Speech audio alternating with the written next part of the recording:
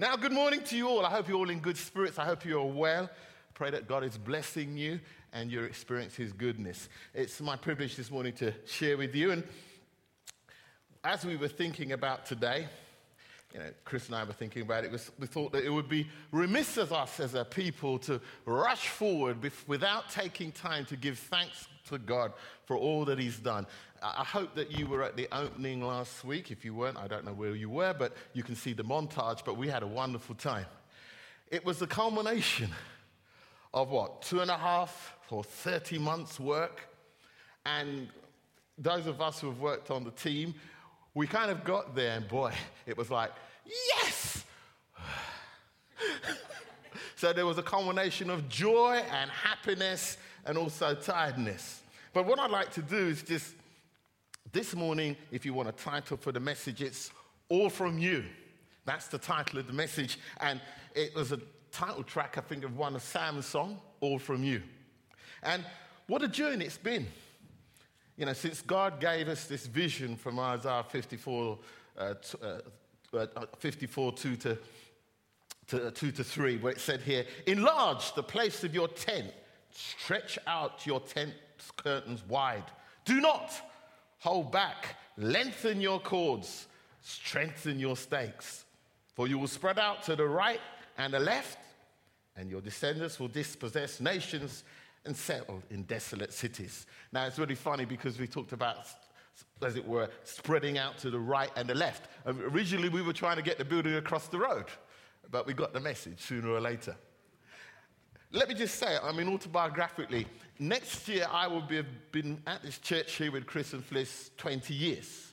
We came in 1997, and you were 10 years into the journey. I had the privilege of meeting Chris when he first came here, 1998. I was at St. Hugh's Lucy, and Fliss and Chris actually came as a guest speaker in 1998, and I was leading worship. And Chris was very complimentary, extremely so. Anyway, I was working for a company called Granada TV Rental. I was the TV repairman, and St. Albans was my patch. And I remember going up to where you were living, just outside Waitrose there, and met Chris, not knowing that one day I would be in his church. But I remember Chris saying to me, he said, Den, I always knew that you'd be in our church. I joined you just as we were at Marlborough. You'd been to Stags, and from that family of 4 children who came over from being at Anaheim after training, and came to St. Albans and started the church. Chris knows all of this, but some of you don't. Because he's sitting there saying, come on, then get into the message, son. But from that, we have this. I came when we were at Marlborough School, and the church was rocking at that time, and we wanted a home of our own. You remember? That was it, a home of our own. And after many years and prayer, we got this building. 12 years ago? I believe it was 12 years ago. And what I remember is that this was just an empty space. And Chris kept saying to me, Dan, this is big. Dan, this is big. And I was thinking, what's wrong with you, man? Because I hadn't seen the building. Then I came into the building, and I went, oh, this is big. How are we going to fill this space? There was a sense of, oh my goodness me, what have we taken on here? Now we find ourselves 12 years later, and we bought a building next door. We didn't think at that time that we would need the building next door, but you know something? What you don't know is that Chris and Fliss had always had it in their heart to have a church of at least 5,000 people. So it was written into our DNA that we were going to buy that building next door. Anyway, the psalmist said this. He encourages us in Psalm 100. Enter his gates with thanksgiving and his courts with praise. Give thanks to his name and praise his name. Why? Because the Lord is good. Because the Lord is good. And his love endures forever. His faithfulness continues through all generations. So as I was saying to you, and if you get a chance, watch the Growing Family video. It's about 11 minutes long, but I took a little bit from it. The purpose of us buying next door, I read, is this. It was to increase our facilities and make room for his growing family. So in 2014, we set our sights on buying another building here on Bricknell Park Estate so we could do what? accommodate our growing youth and children's work. And I love this phrase that Chris said, we could honor the poor, because God has a heart for the poor. So, Chris also said this, but it wasn't just about buying a building. There's certain things that have happened to us as we've gone through this as a community. It's deepened our relationship with him through the trials and the tests and the delays. God has, one, deepened our prayer life. We've learned to seek God in a new way. 1 Timothy 2 says that intercessions and prayers should be made for all those in authority over us, that we might live a good and quiet and peaceable life. So we've had to learn to pray and seek God in a way that we haven't before. It's taught us to persevere and hold on to God's promises. You know, friends, one of the things, particularly, I say this as men, men and women, we all have different roles to play. But one of the things that we as men should be able to do is that when God gives us a promise, we learn to persevere. Well, we had to hold on to Isaiah 54, 3 and 4. When it was the tough going was getting tough, when things were difficult, we had to hold on to the fact that God had called us to do this thing. We weren't doing this of our own volition. We weren't doing this to become the jewel in the land. We were doing this because God had called us to do it. So we learned to persevere and hold on to his promises. But it also taught us how to engage in spiritual warfare as we battled. Remember, for the planning that we thought was going to be a breeze, that was going to be easy, 12 weeks, more than that. It took more than that. It was a battle. And we learned how to engage in spiritual warfare. We realized we were not wrestling against flesh and blood, but against spiritual wickedness in heavenly places. But we learned to stand in the authority of who we are in Christ, and we learned to hold on to his promises. We learned to plead them, and we learned to press through in prayer, realizing that the victory is not ours, but the Lord's. It also taught us how to give of our time and our energy and our money sacrificially. As John and Debbie said last week, some of us have given the biggest checks in our life to this work. Some of us have given the most of our time and our energy to this work. So these are just some of the things that God has worked in us. It's not just the building. It's what God is doing in us as a people. Now, as I began to think about this more, scripture came to my mind that's been on my heart for some time. In the Old Testament, we read about Israel's most celebrated king, King David, about 1000 BC.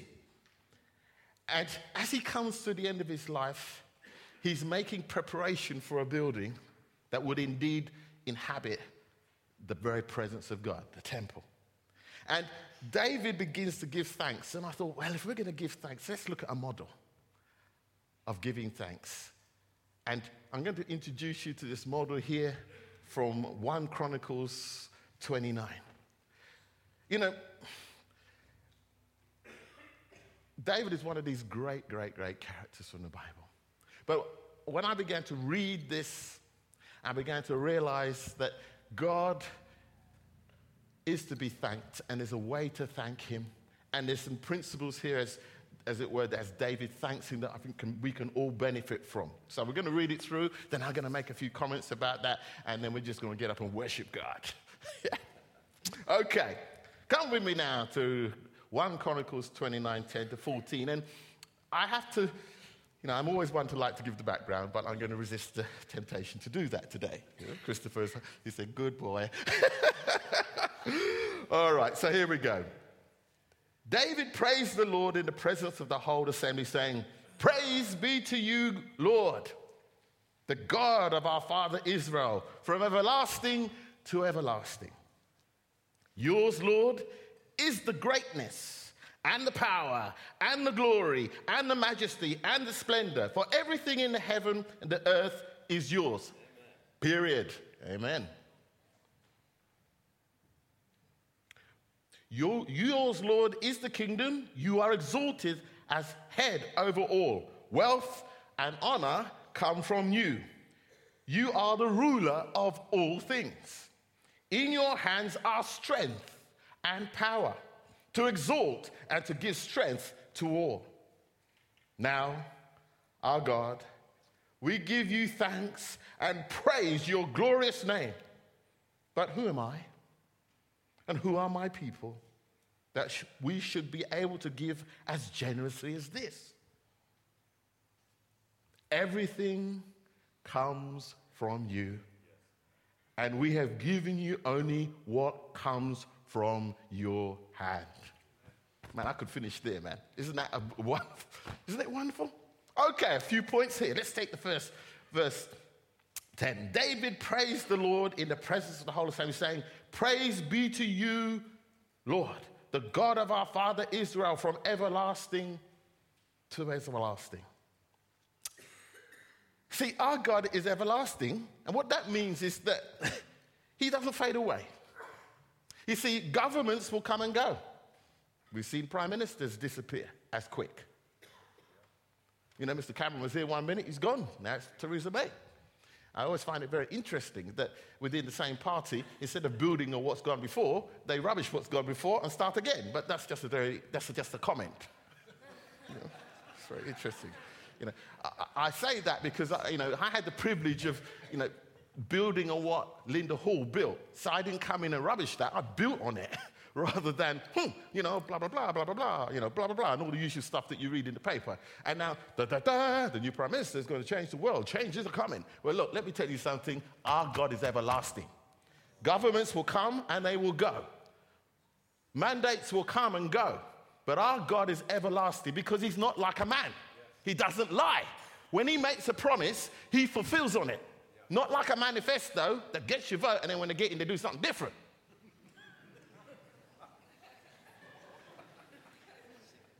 I have to be careful. We are a charity. I'm going to walk a thin line here.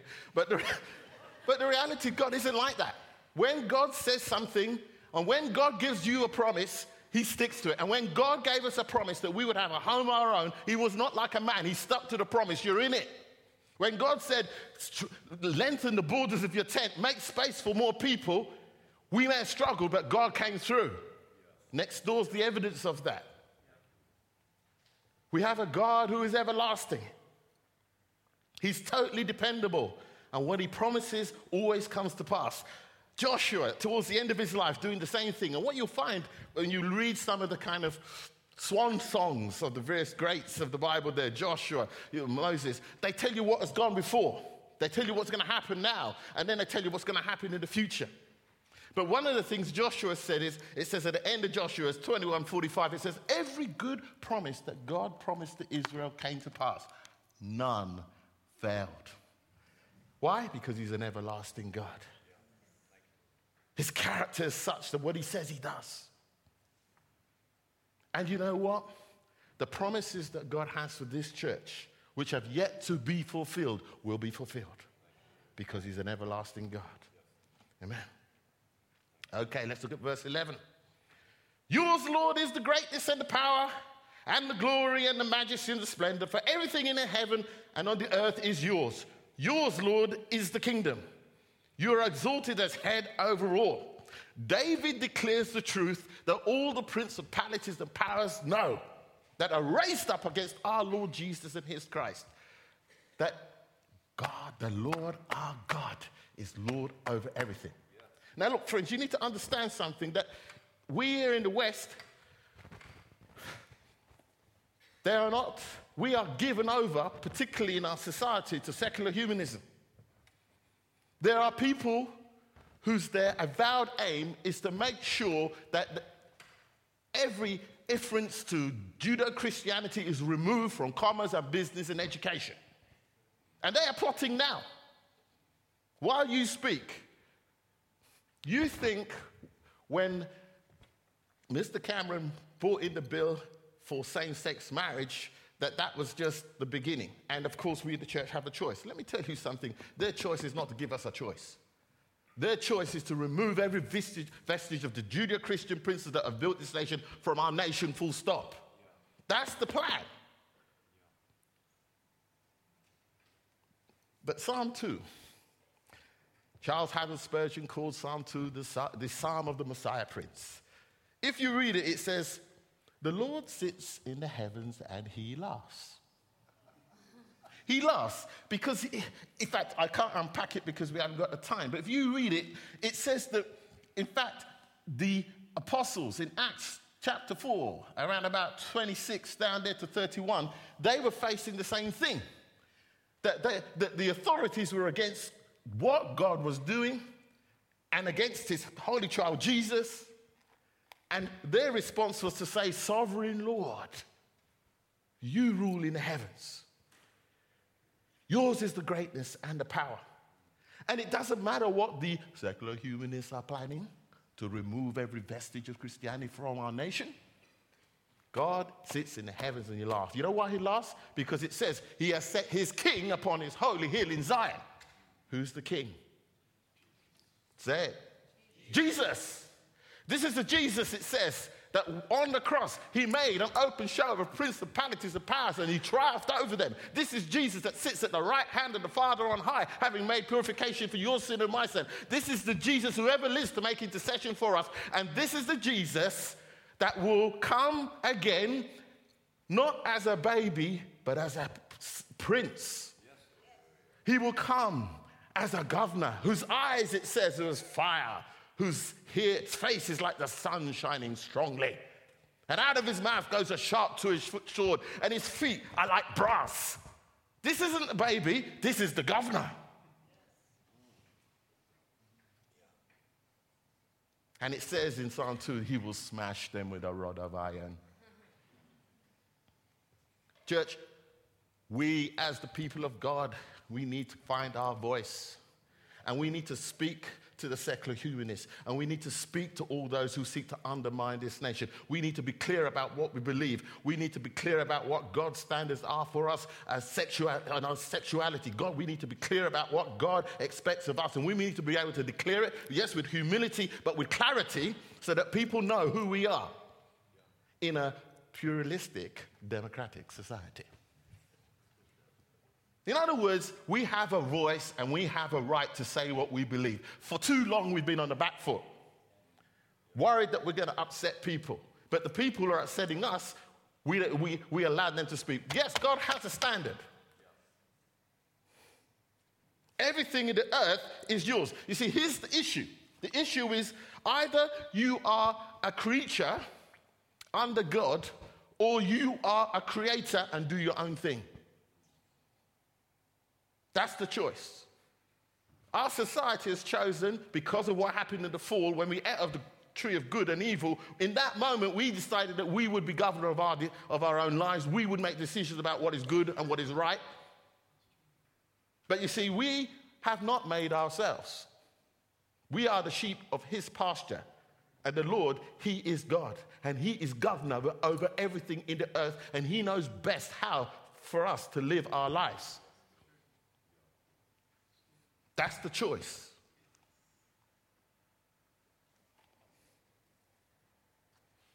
Let's finish this for me. The earth is and the fullness thereof, and all that dwells therein. So the earth belongs to the Lord. It doesn't belong to the Republicans. It doesn't belong to the Conservatives. It doesn't belong to Labour. It belongs to the Lord, according to the Scriptures.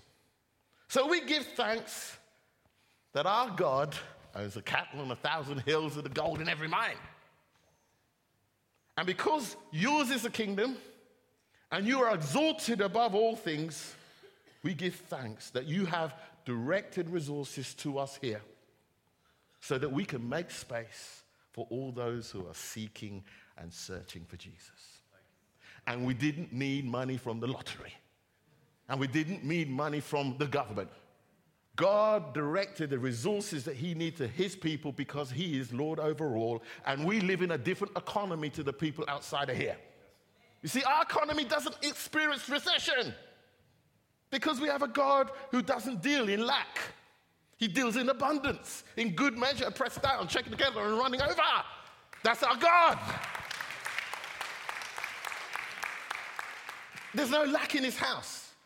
We don't have to worry about balancing the trade deficit and balancing the books and all the PBR and all the other stuff that we lack in the economy. We have a different economy. You see, when people say, how did you build this building? Did you not apply for a lottery funding, et cetera, et cetera? We said, no. God's people's hearts were touched by what was going on, and they gave. And then God added to it. Yay! All right, bless God. Let's look at verse 12 and 13. Wealth and honor come from you. You are the ruler of all things. In your hands are strength and power to exalt and to give strength to all. Now, our God, we give you thanks and praise your glorious name. David acknowledges that honor comes from him. See, if you have honor and wealth, it's not by your own strength and no power. And yes, I know you went to the university, and of course you got the degree and all the rest of it, but who opened the doors for you? Who gave you favor? Read the book. You see how God gives Joseph favor in a foreign land and raises him up. You're in an organization and you find yourself at the top of it. It's not an accident. It's God that gives us the power to do these things. It's nothing to, it doesn't come from our ancestry. What did Paul say? 1 Corinthians 1:26. He said, remember your calling, brethren. Not many of you were wise. Not many of you were wealthy. But God loves to take the foolish things of this world to confound the wise. So what does he do? He takes a group of people from St. Albans with an interesting demographic. We've got ethnic diversity. We've got people who are wealthy, people who are not. Some are poor, some are struggling. But he takes this group of people and in his goodness and in his graciousness, he gives us a vision and a mission. And then he supplies us with things above and beyond that which we could ask or think, because he's God and because we're his people. Thank you, Lord.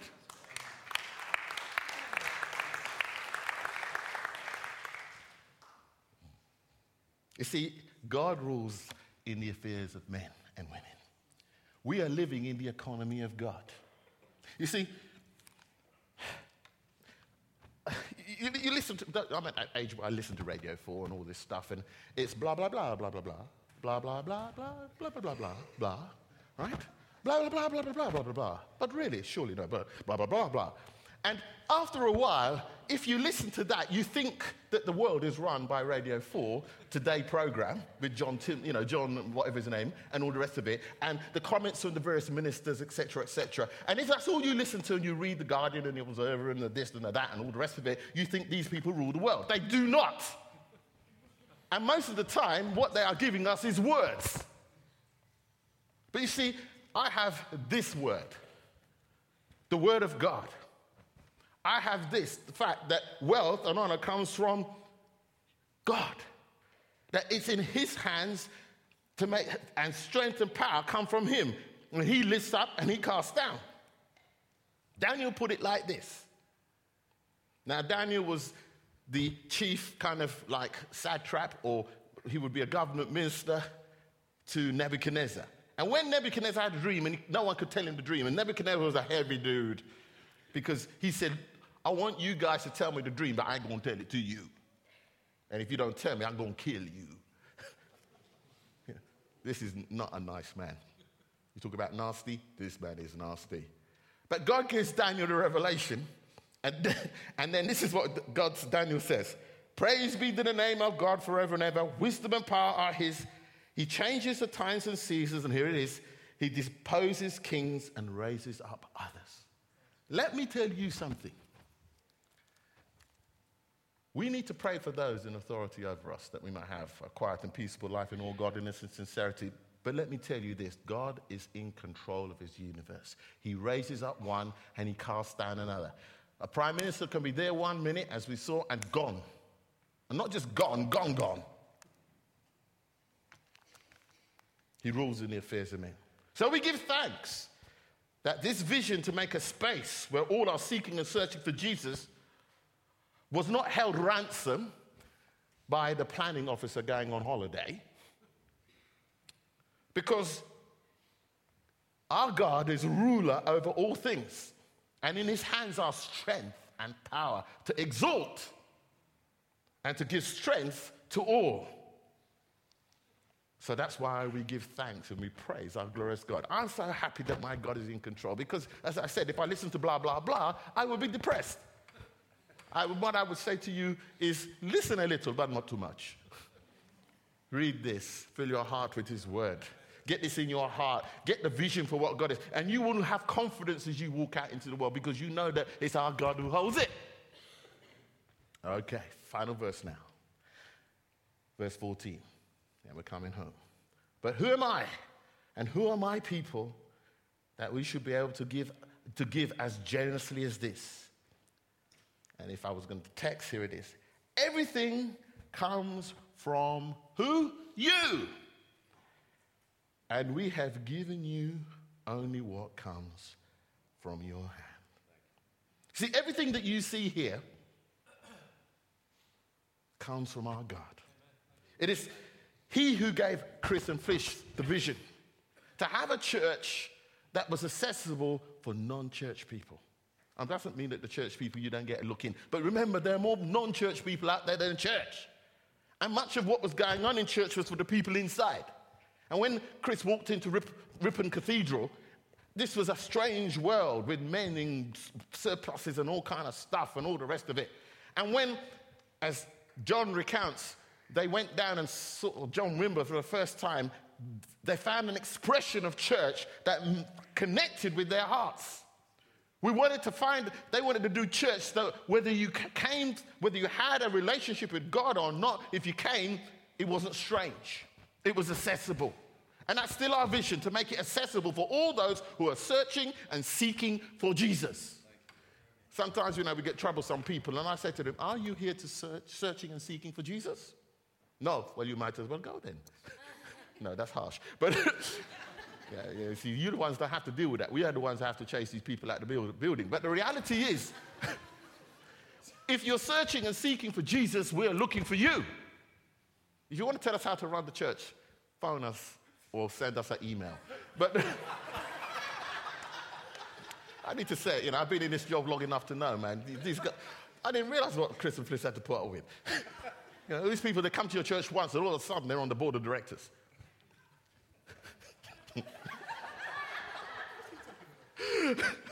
No, I didn't mean it like that. No. I'm talking about other people. No. You missed that. No. It didn't happen. No. No, we were jokingly saying. Well, I think you got the point. It is He who has built this wonderful team. It's a great honor and privilege to be on this team, and it's a great team. And Chris and Fliss, man, sometimes we just have so much fun. Chris is very naughty, but I won't tell you this. Sometimes I have to laugh. It's just, they should do a comedy show, because Chris says something and then you look at Fliss's face and her face speaks more powerful than words. All I say to Chris, you're in deep doo-doo. But we have fun on the team. And we've got such talented people, and we watch one another's back. But it's a wonderful privilege, and it's God that has brought us together. Yeah. And we have committed ourselves. This Jesus has turned my life upside down. Because the reality is now, that the job I used to do, that's gone now. This is what I do. It's not a job. It's a calling. And it's the main thing in my life. Because of the vision and the calling that God put on Chris and I bought into. You see, friends, everything you see here, it all comes from Him. And all we are doing is giving back to Him that which He gave us. Shall we stand?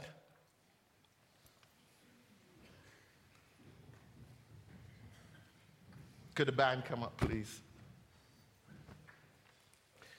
It is He, our God, who has blessed the work of our hands.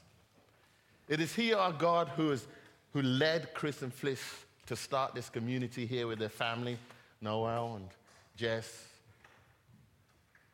and Sam and Sophie, got it.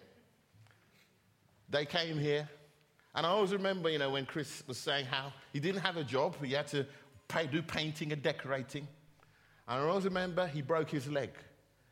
And he's there before God saying, oh, God, how am I going to feed my family like this? And while I've broken my leg. But yet, because he put his trust in an everlasting God, who is able to do exceeding abundantly above that which we could ask or think. We now stand here. And we are on the threshold of God doing things that eye have not seen, neither ear heard. You know, in the next 2 to 3 years, our church can go from 1,200 to 3,000. And you know, it's because God is able to do things with ordinary people and cause those people to do extraordinary things. Some of you have given sacrificially in time and energy and money.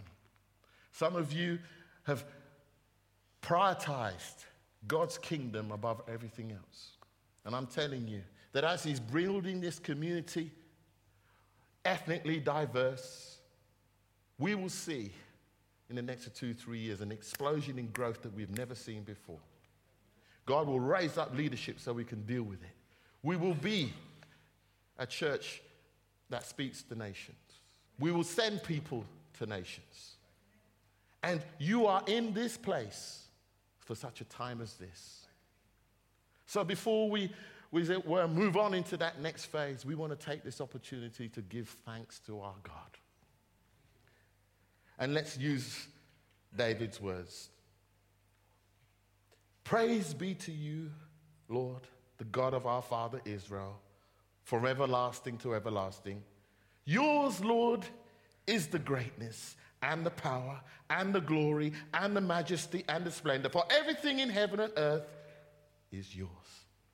Yours, Lord, is the kingdom. You are exalted as head over all. Wealth and honor come from you. You are the ruler of all things. In your hands are strength and power to exalt and give strength to all.